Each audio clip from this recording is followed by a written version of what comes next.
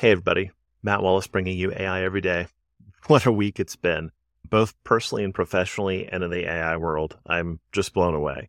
So I announced about a week ago that I have co-founded a company called Kamiwaza. We're building a stack that does enterprise AI focused around a distributed inference, high performance inference, a distributed retrieval, I think bread and butter sorts of things, and covering off on a lot of some of the operational challenges that we don't really see being well addressed in some of the existing tools out there. It's opinionated but loosely coupled, so it's going to have a lot of things that it can do, but you don't necessarily have to take it all as a single package. That having been said, I didn't turn up to talk about that. Go read my post if you're interested in what I'm up to. But what blew me away this week is that there are two things going on that are better than anything I have seen before that look like fairly revolutionary jumps forward. The first is Google released Gemini Pro 1.5. And the thing that makes Gemini Pro 1.5 incredible is this million token context length. And I'm going to put up something on the screen that kind of shows a tweet from Jeff Dean where he was highlighting a ton of interesting examples using the model. But they feed it 1,382 pages from Les Miserables, 732,000 tokens.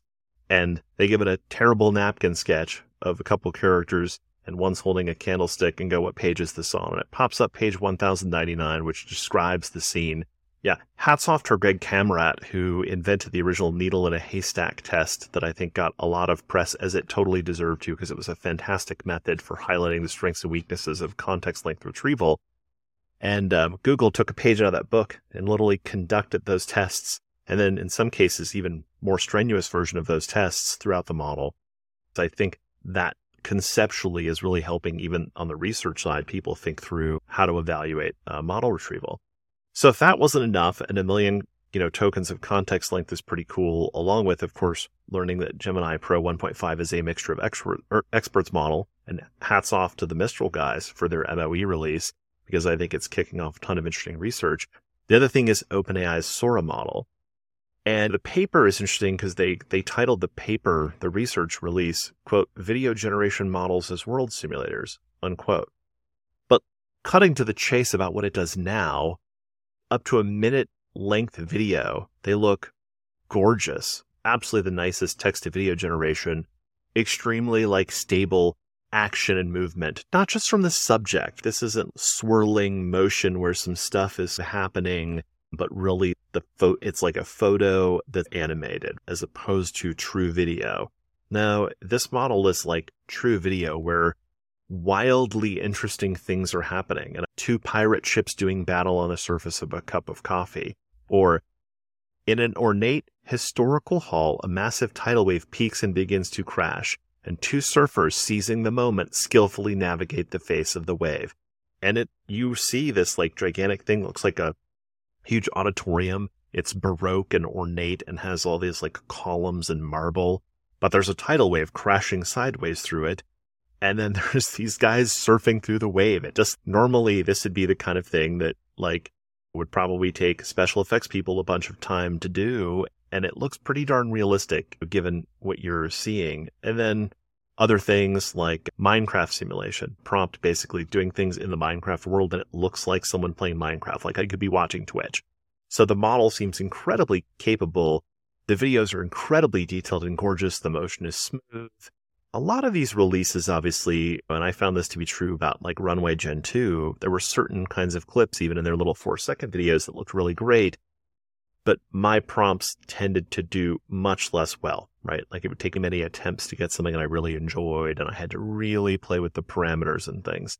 So it'll be interesting to see how good it is, but they talk about long-range coherence and object permanence. So they're really trying to make it realistically model both things that happen if the camera turns and turns back, that things stay stable, right? So it's not just a frame is tied to the next frame. It could be novel uses of attention mechanisms there, but also they're trying to make it physically realistic as well, so that if you want something that is realistic, that there's certain amounts of cause and effect. If a thing falls from the sky and then it shatters and it splatters, all those things happen in a way that's realistic. And it seems like they've possibly trained it on a whole bunch of realistic real video, maybe even also, though, very specific things from renders in an Unreal Engine. It feels very much to me Like the training set could have been labeled video data generated by simulations run in Unreal Engine where certain things happened, where they had total control over what was happening in terms of the physics and then feeding that into the model.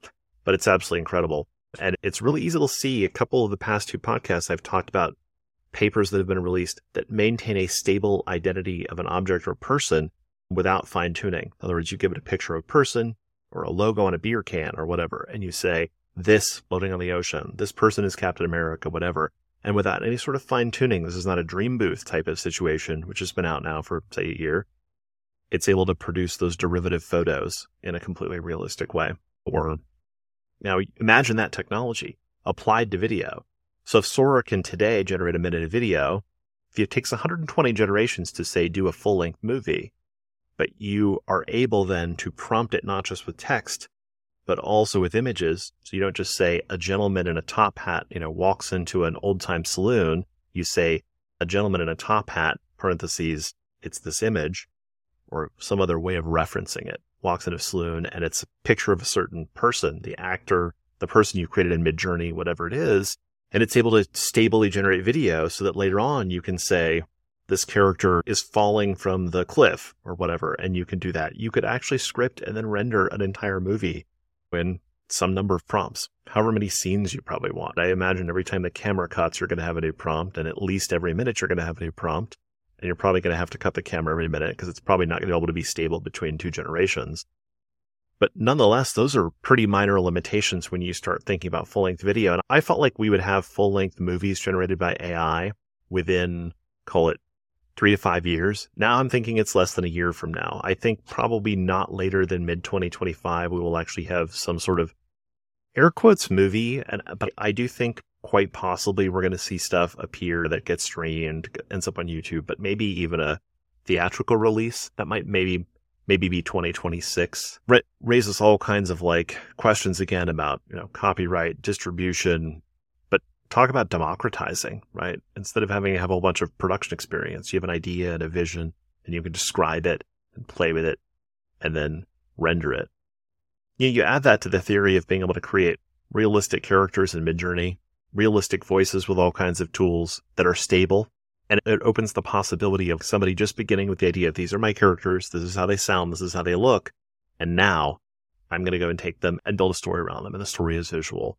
It's like what you used to be able to do with a book, you could now do with video, because the tools for text, it was just a typewriter, word processor, and you could just write a book, and it was your imagination to your reader.